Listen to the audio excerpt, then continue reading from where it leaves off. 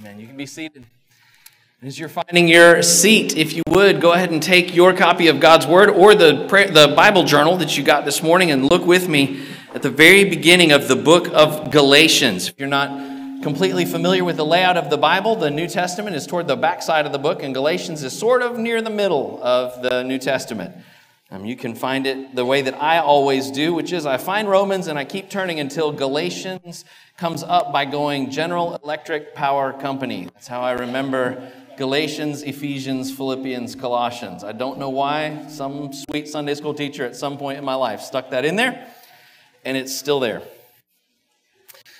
Well, as we're beginning this new year and looking forward to this new study, we also recognize that the Lord Almighty has granted us this new year with new opportunities and possibly new trials. And we want to receive everything He gives us as our wise Lord. And we want to be ready to receive with expectant hearts all that He has for us. So we want to come with that attitude both into this year and into this text. And so I'm going to read the first 5 verses of Galatians chapter 1 as our introduction to this book. Remembering that this is God's holy word, it's both inerrant and sufficient for all our needs. The Bible says in Galatians 1, Paul, an apostle, not from men nor through man, but through Jesus Christ and God the Father, who raised him from the dead, and all the brothers who are with me. To the churches of Galatia, grace to you and peace from God our Father and the Lord Jesus Christ, who gave Himself for our sins to deliver us from the present evil age, according to the will of our God and Father, to whom be the glory forever and ever. Amen. This is the word of the Lord. And we thank the Lord for His holy word. Well, what would you do to protect somebody that you loved who was in danger? I read an interesting story this week that really kind of caught me off guard. I read about a viral video that a lady had shared on social media. She's a student in higher education. She was from the state of Virginia, but she had traveled to Bali, Indonesia to do a study abroad program. And as she began to kind of get her bearings in the area, she found herself one day exploring and found herself at the beach. And she saw in the water this amazingly beautiful animal. And she reached in and picked it up and held it for a moment. She, of course, like we do these days, if there's no picture, it didn't happen. She began to video herself holding this beautiful animal and then put it back in the water and sent the video out to the universe. And so she began to get comments from her social media followers who said, you may want to check and make sure that we're right on this, but what you were holding in your hand looks like a blue-ringed octopus, which is the single most venomous creature on planet Earth. And it's true. That's exactly what she had held in her hand. The blue-ringed octopus is so venomous that it, one, contains enough venom in it to kill 26 full-grown human beings. And their bites are so small and almost imperceptible that normally the people die and then they have to figure out why it happened before they realize that that's what had killed them. As I thought about this woman's brush with death, if you will, I read a little further and she wrote in a follow-up social media post that all her friends were right, that's what it was. She was thankful to have another day of life, and she just spent several hours on the phone with her dad crying, which was the appropriate thing to do at that moment. But I couldn't help but wonder to myself, what do you think her dad would have done if he had been present and known what that was? Do you think he would have responded callously or coldly, or do you think he might have been a little bit, shall we say, firm in his love toward his daughter to protect her in that moment? I know I sure would be a little bit amped up or aggressive or protective, and I bet you would too. To defend people that we love, sometimes we need to do some things that come as a strong response. And it's not only physical safety.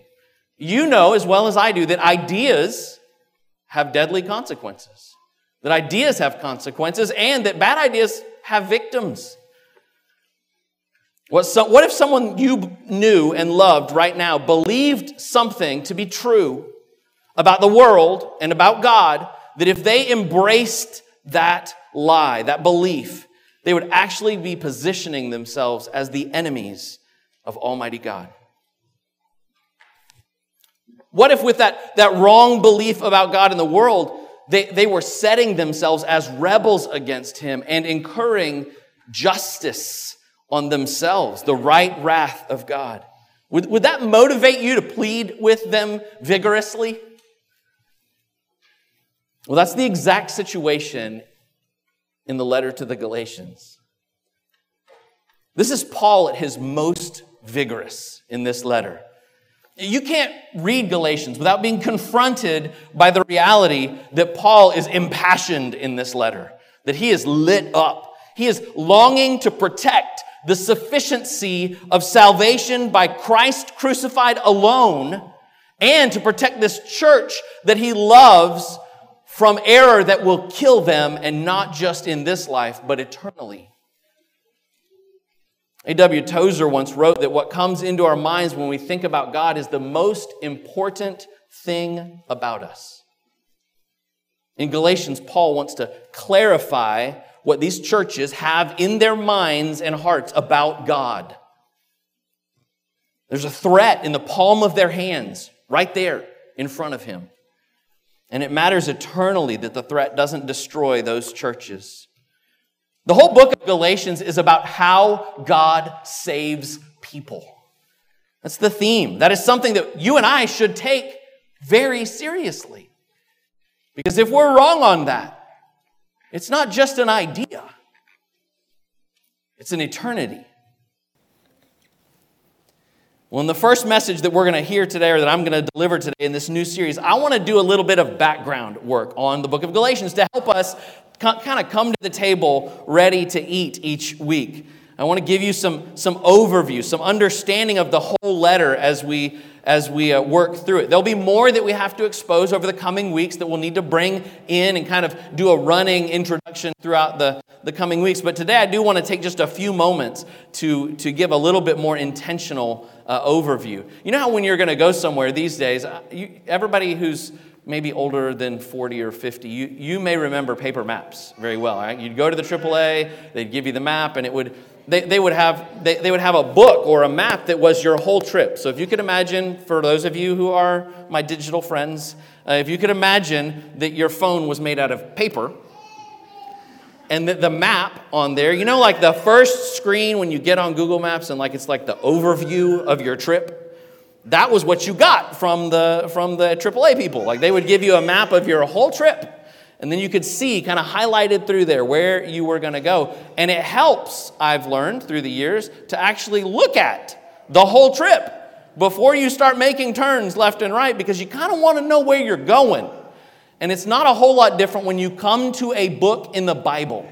When you study it, it's very helpful to get an overview, to understand the whole thing. One way of doing this is by listening to the audio Bible version of it all in one sitting, to kind of work your way through getting an overview of where is this going.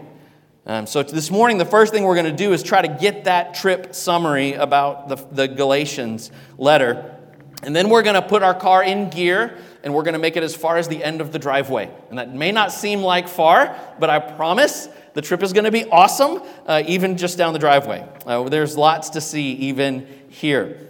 And so I really do hope that you'll make time each week to come back and be with us and make it a priority to be as many as the Lord would allow you to be at our time of studying this book together. It will be worth your time. I can't wait to see what the Lord does here. So let's introduce the letter. Galatians has 6 chapters. You can just flip through it real quick and see there are 6 chapters in the book of Galatians. There are 149 verses, which is rather small comparatively. There are about 3,200 words in the ESV version of the book of Galatians. And just for your knowledge, you can print the entirety of the book on a single page of paper, front and back, 9-point font with half-inch margins. I did it, right? So this is all of Galatians in my hand, all 6 chapters. You can do that too, and have Galatians with you everywhere you go. It takes about 20 minutes to read, which is about 2.5 Basswood sermons, right? So you could work your way through. You could read it 2.5 times during a Basswood sermon. Is what I meant to say. You can work your way through the book of Galatians multiple times this morning if you get bored. Like, just start reading, work your way to the back, start over at the beginning, and see how far you get. You could take a 20-minute walk every day this week. A 20-minute walk, not a 30-minute walk, but a 20-minute walk every day this week. And you could come back next week having read the entire book multiple times, more than 6 times. I wonder how well the argument and the logic of this book would be in our heart and mind if we did something like that. If we endeavored to put this book into our heart and our mind by repeating it over and over and over again. I think with the Spirit's help, that we'd have Galatians running down in our bones, which would not be a bad thing for us if we gave ourselves to studying and to learning and even to memorizing this book. There may be opportunities in the coming weeks that we might indulge kind of some encouragement toward memorization of passages as we work our way through these chapters. Well, who wrote the book of Galatians? Thankfully, the Bible tells us, so we don't have to ask the scholars. We can just look and see what the Bible says. The Bible says right at the beginning, the first word of the book is Paul. He is the author of the book. And in my studies this week, I actually was kind of floored because it turns out that almost all scholars agree that Paul wrote Galatians. They've got other things they fight about the book, but there are very few scholars of any stripe who don't think Paul wrote this particular book.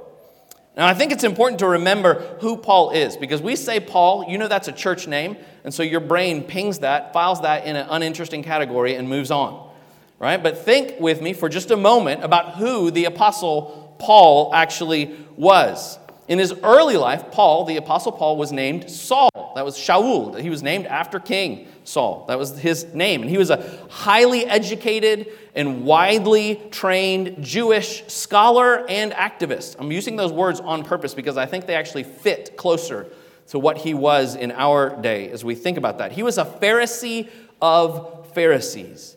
He was born of the tribe of Benjamin. He was the prize pupil of the most respected rabbi in the whole world. His name was Gamaliel, who was the son of the previously most respected rabbi in the whole world, Rabbi Hillel. And Paul was his prize student. He was a man with every kind of qualification that anyone could ask of a Jew.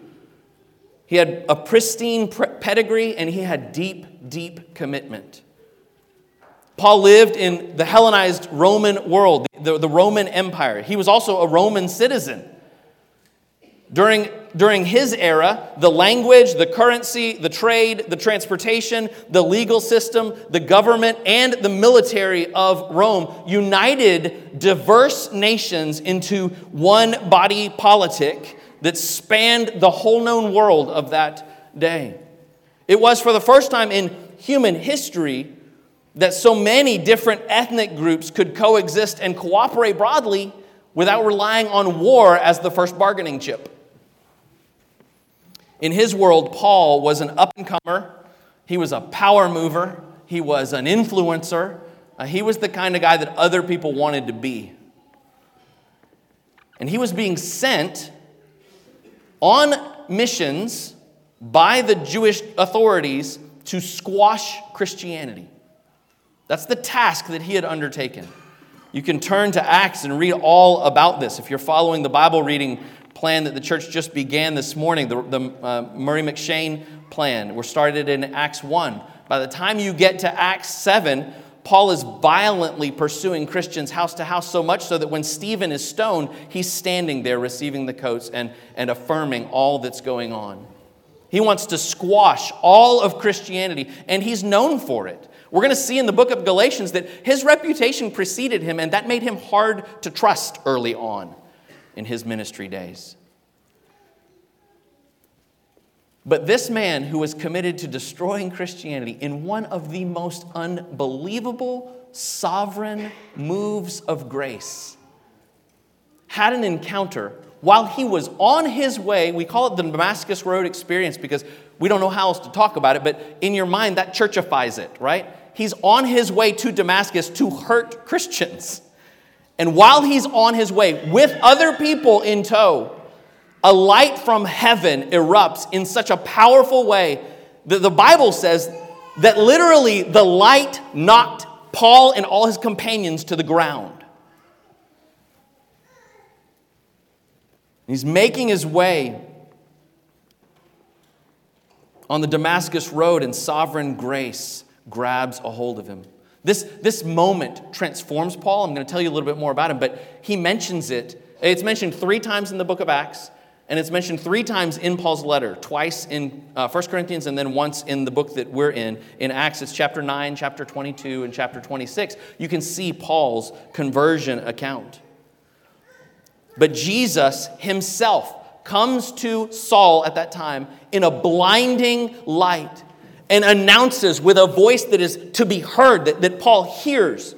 He is told that this is Jesus whom Saul is persecuting, who's come. And he calls Saul to leave his life and follow him. And Saul does it.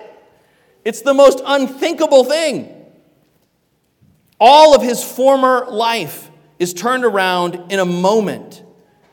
All of those accreditations I just told you about, all of that life purpose and mission that we just thought about are turned around in a moment. What an amazing picture of repentance we get from Paul's life. Only the work of the Spirit could get credit for something like that. Paul's calling was directly from Jesus. Jesus showed up and called him, and that's why he bears the authority of an apostle. Apostle's not something like, hey, Brother Bob, how are you doing? And he'd refer back to his friend and say, oh, Apostle Matt. Like, you don't say, that's not the kind of like friendly title. It's a formal title. And it is formally of those who were called by Jesus. And so Paul bears the authority of an apostle. He was called and sent out by Jesus. After a season of preparation in Paul's life, we're going to read all about this in Galatians. So I'm not going to tell you all the details, but Paul was sent out by the Spirit and by the church to begin spreading the message of Jesus that he once persecuted. He's now going out to spread that message to the Gentiles. It really is an unbelievable change. The letter that we've got before us are to the churches of Galatia. And Galatia was both a Roman province, like an area on a map, and an ethnic people group. So Galatia sat somewhere around what we think of as modern day Turkey. And there's kind of a band right in the middle that was Galatia. There was North Galatia and South Galatia, kind of like North Carolina, South Carolina. There were kind of 2 divisions. And there was an ethnic people group that, apart from necessarily geographic location, were known as the Galatians. It was interesting to me to learn this week that the Galatians are connected both to the Gauls of France and to the Celts of England and Ireland, like the Celtic people. Like there was a transmigration through Central Europe down into Asia Minor that involved, this is kind of a seedy backstory about the Galatians, right? That involved Celtic mercenaries who were being hired by a king that was a regional king of this particular region of Asia Minor, and he brought them in as mercenaries, and they stayed. And that was 200 years before Paul ever got there. And then Paul shows up, and there are these Galatian people, the Galatian people who are there. But on Paul's first missionary trip with Barnabas, that you can read about in Acts chapter 13 and 14, on his first missionary trip, he swings through this southern part of Asia Minor, and he stops at several cities in Galatia, the region of Galatia. He stops at the cities of Derbe and Lystra and Iconium and Pisidian Antioch, all in the region of Galatia. Paul only notes in our text to us that he's writing to the Galatian churches, so you may want to know that this is one of the areas that scholars like to get a little kerfuffle about. Was he writing to the North Galatians or the South Galatians? Was it these churches on his first missionary journey? Or was it churches later on his other missionary journeys that were further north? And that actually kind of plays into the dating question as well. I actually think the content of Galatians helps with that. You can go read about this and make up your own mind on some of these things, but I'll just share my own thoughts on it. I thought about it a good bit this week. Paul spends a lot of his time in the letter to the churches at Galatia discussing circumcision and its role in the Christian life and whether the old covenant law has any part in our life. And you'll remember from Acts chapter 15 that is something that the Jerusalem Council takes up explicitly, right? And we can date the Jerusalem Council pretty close to around AD 49. We kind of know around when that happened. And so scholars would say, so if that has already happened, then Paul should probably, or would probably, this is a guess, I know, but would probably mention that the council has decided what we should do on this. But nowhere in Galatians does he ever mention the Jerusalem Council at all, which leads many scholars, and I think I agree, to believe that this is before the Jerusalem Council. Maybe shortly before, maybe right before, maybe like a year before, maybe the same year.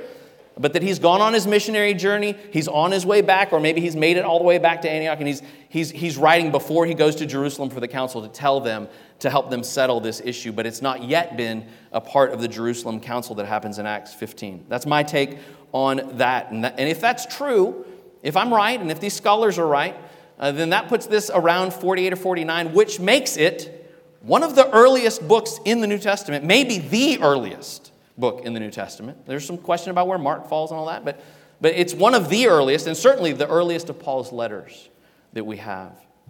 So Paul wrote to the churches in Galatia. Got it? That's where we are. We've kind of done a broad overview of some of that. Thinking about the content, we're going to see in this letter that not long after Paul takes that missionary journey and comes through Galatia, that whole region and those cities, right on his heels, there's another group of teachers that follow along behind him, claiming the authority of other apostles and wanting to tell the Christians at these newly founded churches that, Paul had an idea about Jesus, and Jesus is important, and you can't be saved without him, but you kind of have to have the old covenant signs to go with him.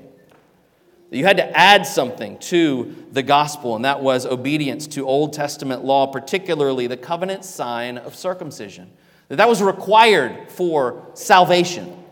That was necessary to be really saved. So those false teachers were saying that it's Jesus plus keeping the law if you're really going to be saved. And that's a fatal error.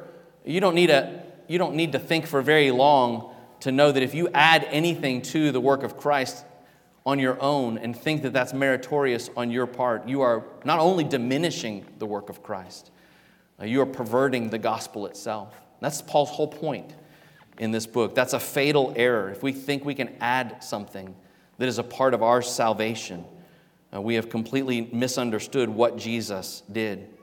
The letter to Galatians can be roughly divided into thirds. This is a helpful way of thinking. This is not a comprehensive outline, but this to me was very helpful. The first couple of chapters, Paul is dealing with his apostleship, his credibility as somebody to be authoritative in talking about these things. First couple chapters. Then chapters 3 and 4, Paul is dealing with the actual question, the theological issues. He's teaching, if you want to call it the truth part of, or the theology part of the book. Paul is dealing with what needs to be known about the gospel of grace, and particularly how it relates to the old covenant. And then roughly chapters 5 and 6, though it's not a clean cut there's kind of interspersing. Chapters 5 and 6 really deal with applying all that truth into Christian life. So we see that indicative and imperative pattern that Paul sets in other books play out in the same sort of way here. One thing that I think it's important for you to know going in, the reason that I opened with the discussion of the blue-ringed octopus, is that Paul comes off strong in Galatians. There are going to be Sundays where we sit together and think, whoa, Paul said that? He comes off forceful. His tone is like a parent trying to rescue a child from danger. But sometimes that's the most loving thing you can do, is to speak clearly and plainly in a way that may risk offense. Overall, the letter that we've got in front of us is an impassioned plea for the Galatians to keep the one true and saving gospel central. Well, maybe you already know some of Galatians. There may be verses that are popping up in your mind right now that are favorite verses of Galatians. A few that just came to mind in my own head, things that I've heard people quote a lot. Galatians 2:16, we know that a person is not justified by works of the law, but through faith in Jesus Christ. And then it says later in that verse, by works of the law, no one will be justified. You remember Galatians 2:20, I have been crucified with Christ.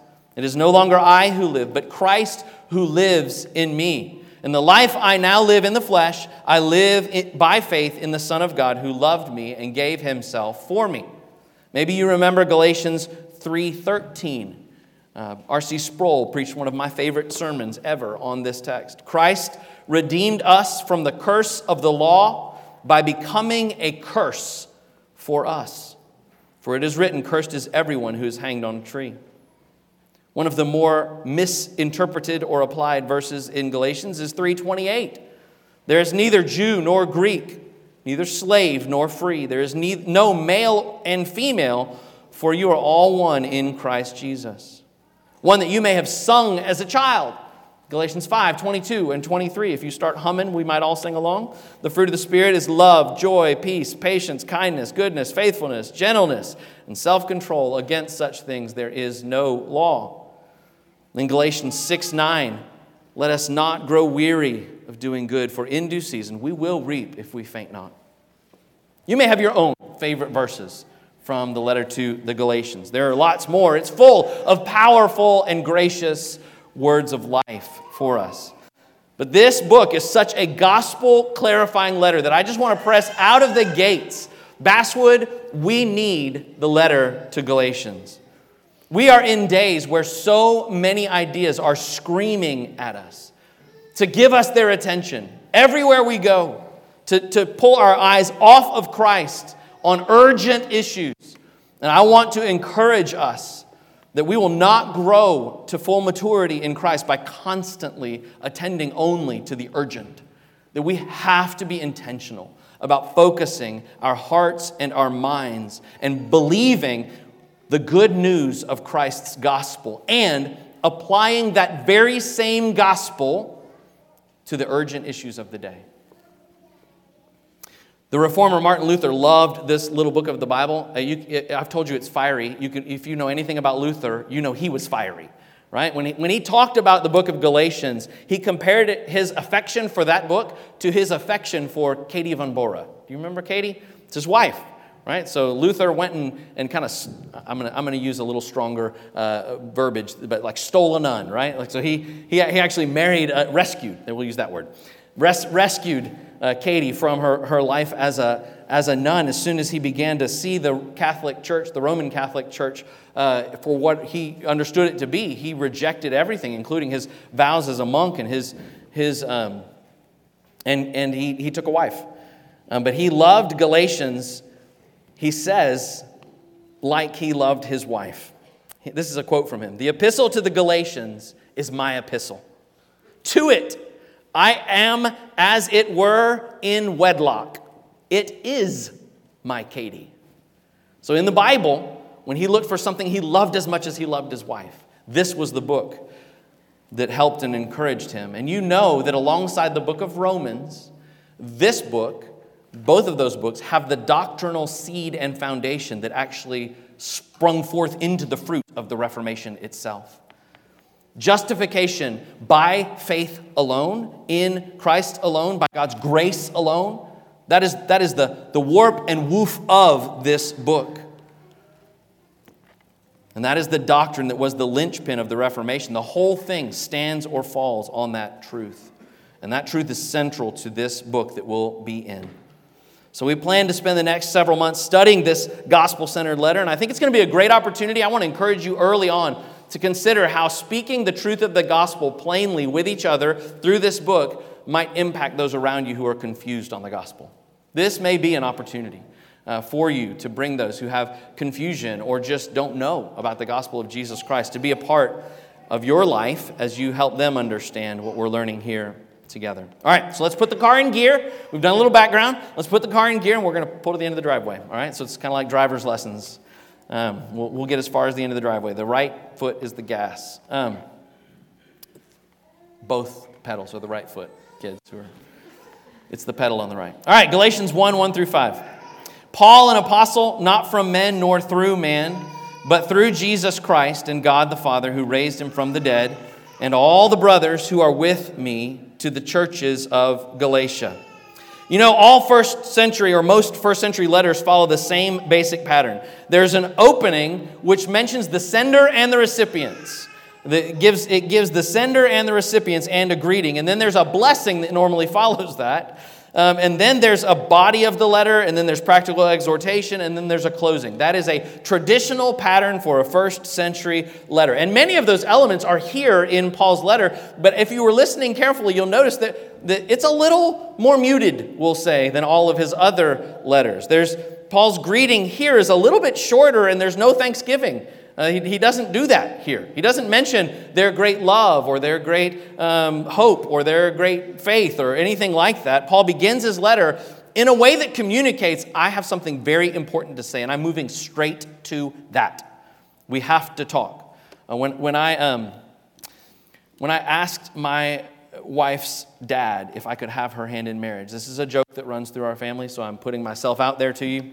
When I drove from Birmingham, Alabama, up to the Red Lobster in Oak Ridge that still exists. I sat down with Ken Glass at a table and began to have lunch. We talked for a long time about my family, about my parents. And I assumed he knew I wasn't just in the neighborhood because I drove that morning from Birmingham, Alabama, and asked him if I could talk to him. So I thought maybe we were on the same page, but we were talking a lot about my family. And I made one of the most clumsy transitions I literally stopped him mid-sentence and said, I didn't come here to talk about my mom. and then moved right into talking about how much I loved his daughter but I stopped my future father-in-law and said, I didn't come here to talk about my mom. Gentlemen, have more tact than that. I'd just suggest practice. Practice on somebody who loves you, who will help you think through those things. Paul makes a very strong transition. He goes right into the point. He doesn't sit around dilly-dallying. He wants to get to the point right away. And so there are things that are missing in this introduction that actually tell us something about the letter and how he's going to speak. He begins by calling himself Paul, which we've already talked about. Then he moves to labeling himself as an apostle, which we've mentioned some. But you know, that's his favorite way to identify himself. He uses the word apostle in 8 of his epistles as an introduction of himself. It's the second word in the letter.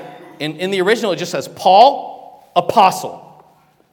And I can't help but think that his authority as an apostle is on full display out of the gates. He wants them to remember that this is not just some generic messenger bringing some generic message, but that in Paul's case, he wants to make it plain. And he goes on to say, look at the text, that his apostleship did not originate from men or through men. His credentials were not stamped by the hands of men. Paul's apostleship, unlike the supposed credentials of the other people who had come behind him, the teachers who had come into Galatia, Paul's credentials were given by Jesus Christ, by God himself. They did not come from man, but through Jesus Christ and God the Father. And you know that the Bible itself, this is not just true of this letter to Galatia at that day, but the Bible itself is the apostolic witness of God. It is the testimony. The testimony of who God is and what he has done and what he wants from humanity. So that everything in your Bible is breathed out by God. It carries the authority that Paul is leaning into here, the authority of the apostle who's speaking on behalf of God. Your Bible is God's word. And you should understand it to be so. We should receive everything that we read and hear from the Bible with the greatest seriousness and with great joy as we obey. The authority of the entire Bible, like Paul's message here, is not from or through men. It's not where the authority comes from. The authority is God. But look also that Paul links Jesus and the Father right here at the very beginning of the text. It's interesting to me that right out of the gate, through Jesus Christ and God the Father. Jesus' authority is God's authority. Jesus is God. Christianity is not just a movement built around a personality or some kind of teacher or teaching. Christianity is the revelation of God the Father through God the Son by God the Spirit. So there in the first verse of this letter, Paul's already pointing to the work of Jesus as one of the central things he's going to spend some time talking about, like right out of the gates. The work of God is on display here. What is that work? Through Jesus Christ. This is his apostleship. God, through Jesus Christ and God the Father, who raised him from the dead. There's the work of Christ on full display. The resurrection is being pointed at there. He wants it in their minds that Jesus is not just a martyr who died or just a teacher who had some things to say, but is even now living and reigning as king. So then the first section sort of ends. He notes that he's got brothers with him. At verse 2a, Paul says, and the brothers, and all the brothers who are with me. And he doesn't tell us exactly who those are, but I think there's some educated guesses that we could make at who the brothers are. That if Paul has made it back to the church, then this could be that Antioch, the sending body, is standing in testimony with Paul and saying, hey, we all have the concerns that Paul is saying here. But even as Paul begins this letter mentioning that there are brothers with him, I began to think, here's Paul, who says his authority is from Jesus, who really does have the credibility and authority to speak in an authoritative way, and yet chooses to identify himself as one of the body of Christ. He's with brothers. It reminds me, he's not a Lone Ranger Christian. And there are no Lone Ranger Christians. Solitary Christians are not a thing. The body of Christ is connected across the world and across time. So the Christians that Paul is referring to here were the brothers of the people in Galatia as well, and of Paul. So even right out of the gates in this first section, even in these verses that seem to be formal, I think we can make some pretty helpful applications. First, just ask yourself, on the authority of the Bible that Paul came with, are you submitted to the authority of God's apostolic word in the Bible? Are you submitted to the word of God as authoritative? I think that's going to show up in how we treat it, don't you? I think it will show up in the way that we treat God's word. Is it something that I feel obligated to? As in a thing to tick off my list? Or is it something that I understand to have absolute authority and to have absolute truth inside of it? How do you treat the Word of God? How are you thinking of it as you start this year? Is it more important to you than your daily bread? Is God's Word more important to you than how you're going to spend your Christmas money? Or what you're going to do this coming year? It needs to be a priority to us. We've got to recognize that God's Word is God's revelation of Himself, and He is what we need, and He reveals Himself through His Word. So we ought to come to it hungry and eager and ready to receive truth about God. But second, like Paul, pointing right to Jesus being raised from the dead, I wonder, is Jesus where you start everything in your life? Is that where you are basing all of your thoughts and decisions and processes through? How does this relate to my confidence that Jesus has answered my greatest need? And then third, are you connected to a local body? And I hope you are. Many of you are covenant members who are sitting here today. But are you connected to a local body in an explicit and intentional way? Is it just a formality? It's just where you go on Sundays? Or are you committed, not just on the membership roll, but in your living? Are you connected and committed to a body? I think that's a part of the way that God grows Christians, is accountability to one another.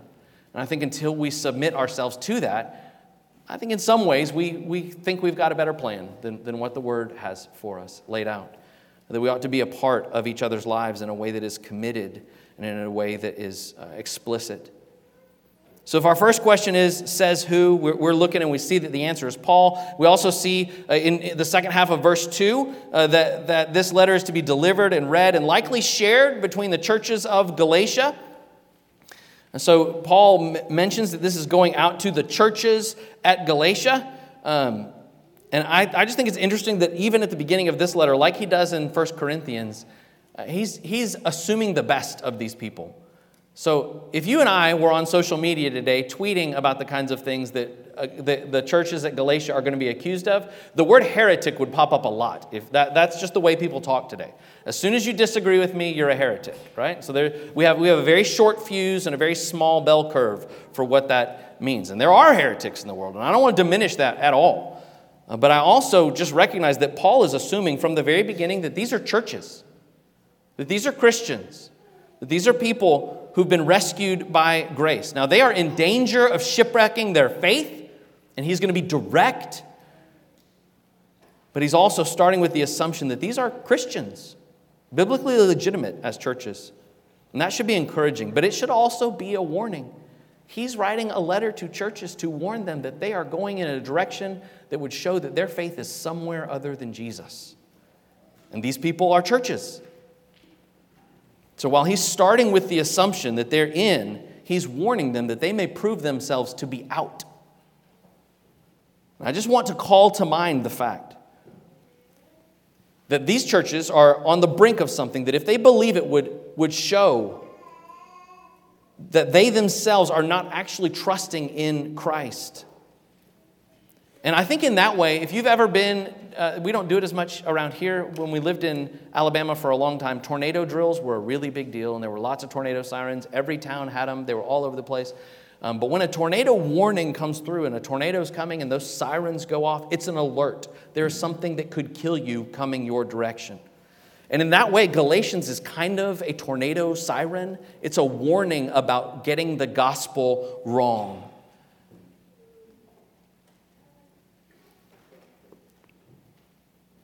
I think that we ought to consider the fact that these churches, we should be encouraged that he thinks of them as churches, but we should also realize that there are churches today, and that Lord prevent this from happening, but that even this church could apostatize. That is possible if we were to lose our grasp on the one true gospel of Jesus Christ.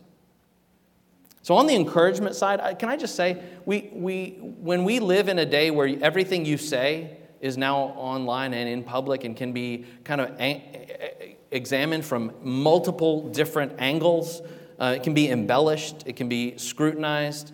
I think it's probably going to be incumbent on us to assume the best of others to begin with. So there are plenty of examples of people walking away from the faith, but I think the right posture to start with is, if they profess Christ, we want to start with the assumption they mean that, and then examine it and see if it's true, see what it is. But it would be the wrong thing to start with, everybody's a heretic that disagrees with me. That's not what Paul did, and I think we'd be wise to check that impulse in ourselves. But I also, that may sound to some like, oh, Matt wants us to think, well, I just want to be careful about how we treat people. But I do want to warn you, as I did a moment ago, that there are lots of churches who are growing soft on truth, who are abandoning the gospel, who are showing themselves to be those who appeared faithful for a season, but were actually trusting something other than the one true gospel. And I want you to hear me say, no church is above being warned. No church. The Bible is filled with warnings for Christian people. Not this church, not any other church. And let me warn you now, all your Christian heroes could fall. It's absolutely true. So do not put your faith in men. Put your faith in God through Christ. And also, let that serve as a warning to us. Be willing to examine your own heart. Be willing to serve others by speaking words of truth to them. So just here at the beginning, we see this is a church in Galatia. And then these three verses that we've got here, 3, 4, and 5. Paul does what a good communicator does. You tell him what you're going to tell him. You tell him, and then you tell him what you told him. And here is Paul at the beginning of his letter telling him what he's going to tell him. It seems kind of like a formality, but it's actually a pretty good summary of the whole message of the book. When he says, grace to you and peace. Those aren't throwaway words. Those aren't like an attached signature to the letter that Paul sent. Like, hey, if I could get my signature attached by somebody else, just make sure it says grace and peace. That's how I do it. This is not just a formality. Those two words were linked to Paul's understanding of the blessed life. It was grace of God and peace of God. Do you remember the blessing that Aaron gave in Numbers chapter 6? The Lord bless you and keep you. The Lord make his face to shine upon you and be gracious unto you. The Lord lift his countenance upon you and give you peace. The definition of the life of blessing is grace and peace. To know God's grace and experience God's peace is the place that the human heart is most blessed. So that word grace, you know it as charis. It's unmerited goodwill. It's freely given. It's decisively effective in the saving work of Jesus Christ. You know that word peace or Irene, which is where we get the female name Irene. Irene. It's linked to the Hebrew word shalom, and it describes wholeness. Wholeness brought about by God's grace. So grace and peace at the very beginning of the letter are actually a summary of the entire letter. Paul bookends the entire letter with the same idea. In Galatians 6:18, he ends the letter in the last verse by saying, the grace of our Lord Jesus Christ be with your spirit, brothers. Amen. Where does that grace and peace come from? Look at the next part of that verse. From God our Father and the Lord Jesus Christ. And so the one God who is Father and Son and Spirit, we're going to see in this book, is where the source of grace and peace is. Paul is going to give us lots of details about the Spirit's work, but he here points to the work of God and the Son, God the Father and the Son. And when he mentions the Son, it calls to mind for Paul that this is the one who gave himself for our sins. In verse 1, he mentioned the resurrection. Here in this verse, he's pointing to Jesus' suffering for sin on the cross. Jesus gave himself for us. And as we've seen over the last few weeks in the book of Hebrews, it's not just his cross that is his suffering. He came. It is his whole life. It is his enfleshment in the virgin's womb, that he lived a human life, that he suffered and died for our sins. All those things are him giving himself for us. Mark chapter 10, verse 45, Jesus said, even the Son of Man came not to be served, but to serve, and to give his life as a ransom for many. In giving himself for our sins, I think we see the unthinkable weight of sin itself. If you've been car shopping in recent months, you realize that the prices are kind of crazy. Or house shopping, either one, right? The prices are crazy. And one of my brother-in-laws always says it's worth what someone will pay for it, right? So that he's kind of the ultimate free market guy, and I agree with him on a lot of things. And so he just says the price is what someone's willing to pay for it. When you think of your sin, what do you think that costs? There is not enough blood from lambs and bulls to pay that back. It took the blood of the eternally begotten Son of God to pay for our sin. When we think of the weight of our sin, every sin, not just the ones we think of as, well, that had big consequences, so it must be big, but that one had a few consequences, so it must be little. No, every sin, every act of rebellion against God requires the very blood of the Son of God as a satisfactory payment. There is nothing else that will pay for it. There is nothing else that can atone for it. What can wash away my sins? Nothing but the blood of Jesus. Nothing. There's no way to get that clean except by the blood of the Son. So do you see the immeasurable cost of your sin? Every sin, every single one of them. Jesus paid the price fully for the sin for anyone and everyone who puts their hope in him and turns to him as Lord. That's a key theme of this letter. Paul, right here in this seeming introduction to the letter, is already saying Jesus Christ gave himself for our sins. You can't do anything to add to that. Salvation comes entirely by the atoning sacrifice of Jesus on the cross. Listen, your sins are addressed by the blood of Jesus, or they are not addressed at all. They will be dealt with by the wrath of God. And so listen, around here we cling to the gospel of grace as if we don't have anything else, because we don't have anything else. We mean that. Jesus gave himself for our sins, and he did it to deliver us from this present evil age, which tells us that when Jesus came, history was forever altered.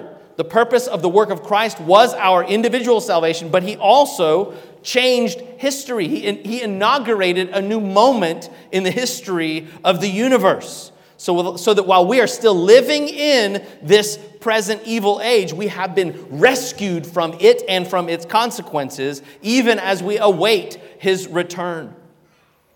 Christ rescues us from this age, even though we're not pulled out of it. Later in the letter, Paul is going to tell us how to live in this present evil age. How is it that Christians ought to live? And we will see that we are to walk in step with God the Spirit, not according to the flesh, which is the energizing force in our heart for this evil age. All of that rescue happens, Paul says, according to the will of our God and Father, to whom be glory forever and ever. Amen. There's an error that happens sometimes where people talk about the Old Testament God as the mean God, and Jesus made the mean God happy, and this kind of mental image of setting God the Father against God the Son, as though they were at odds. Right here, at the very beginning of this letter, all of our redemption is giving credit to the will of God. God willed that he would save us. There is no division in God. There is no division in God whatsoever. All of our salvation springs from the will, the love, and the grace of God. Redemption is God's plan. It is God's grace enfleshed in Christ, and it is applied to us by his Spirit. And that truth sets God apart and shows God as the most glorious being in the entire universe. So that we stand staggered with a text that we read multiple weeks in a row over the last few weeks. The Word became flesh and dwelt among us. And we have seen his glory as of the only Son from the Father, full of grace and truth. So that this whole plan of redemption is meant to glorify God, and not just now, but forever and ever. Amen. And that little final word in verse 5, that word amen, it can feel so small. Sometimes we think of that as like pushing the end button on the phone call, right? Like it's just the thing you do at the end when you're done, you're going to hang up. You're like, amen. That's like, I hung up. Christian, you ought to recognize you should never hang up. Your life should be an open line with the Lord. But beside that, that's not what it means. It means so be it, or I agree with this, or this is what I believe. It is a statement of agreement, and not just with the mind and the mouth, but with the heart and the life. When we say amen from the heart, we're saying, I not only agree with what you just said, I love it and I embrace it and I want to live it. And your life and my life ought to be an ongoing amen to the Lord. It's interesting to me that in this verse, we already see theology that is orthodox in nature leading to praise. So you get orthodoxy leading to doxology right here in this, and it ought always be that way. To learn something new of the Lord, to see it from a different angle, we ought to love what we see all the more and speak the praises of God. So how do we apply this section on grace and peace that for so many people feels like just an opener? Well, I hope that I've exposed some of the text and opened it up for us so that you can begin to make application for yourself. But the one that I'd like to encourage you toward is that statement of grace and peace. And I began to think this week, New Year's are wonderful opportunities, but they can also be fool's gold. Because you can turn a new year into like a backhanded hope for peace. Like, if I just lose 20 pounds, I'll be at peace. If I just get my bank account up to a certain level and have a certain amount set back, I'll have peace. If I just get this relationship question in my life figured out, I'll have peace. If I get this new book and get my spouse to read it and they agree with me, then we'll have peace. Or my kids, if I can finally get them to do what I want them to do, we'll have peace. Where are you looking for your grace and peace this year? Where are you looking for it? Because if you don't know where to look for that, you won't find it. You cannot find grace and peace anywhere other than the work of God the Father through God the Son in Christ. There's nowhere else to find grace or peace. If you go looking somewhere else, you will not find grace and peace because that's not where it is. It is found only through Christ.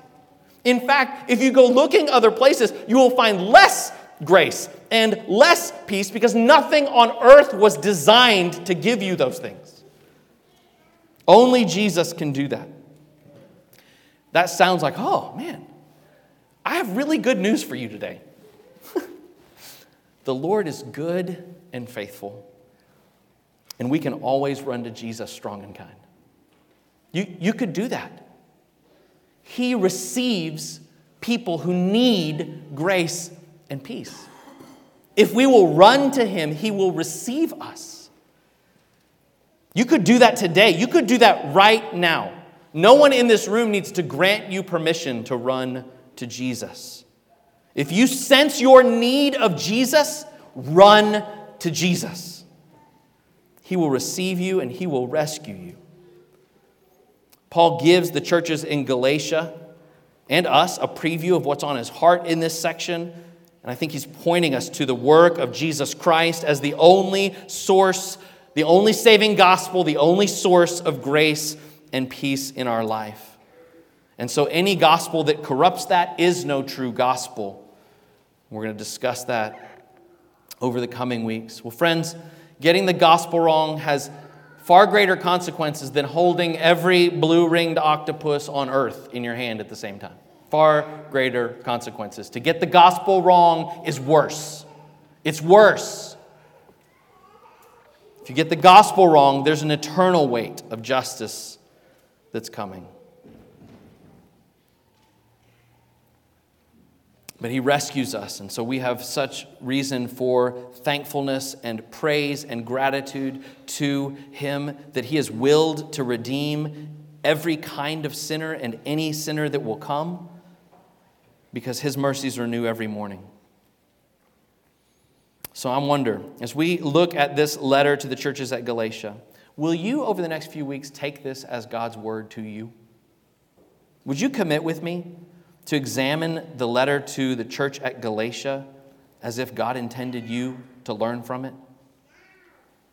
Examine the gospel with fresh eyes. Examine your own thoughts about grace and peace in the gospel and what is providing your right standing before God even now. Be willing to cry out to God to shape your heart through our time in this book. I'm praying that Galatians will lead us all to this place that we ended that section of thankful praise for the grace and peace that He's given. So would you pray with me? Let's do that now. Almighty God, You've spoken to us with such love. You have given us Your perfect word. You didn't leave us in our sin. You spoke. And You spoke to us by Your Son. So, Lord, I pray over the coming weeks that You, by Your Spirit's work here among us, would help my friends and help me to see how great our need of Jesus is and how great the rescue of the gospel is. Lord, the good news that You have come and accomplished all that needs to be done. Spirit, would You come and work that deep into our hearts? And would You use that truth to bring out of our hearts and into our lives joy and peace and patience and kindness and goodness and faithfulness and gentleness and self-control?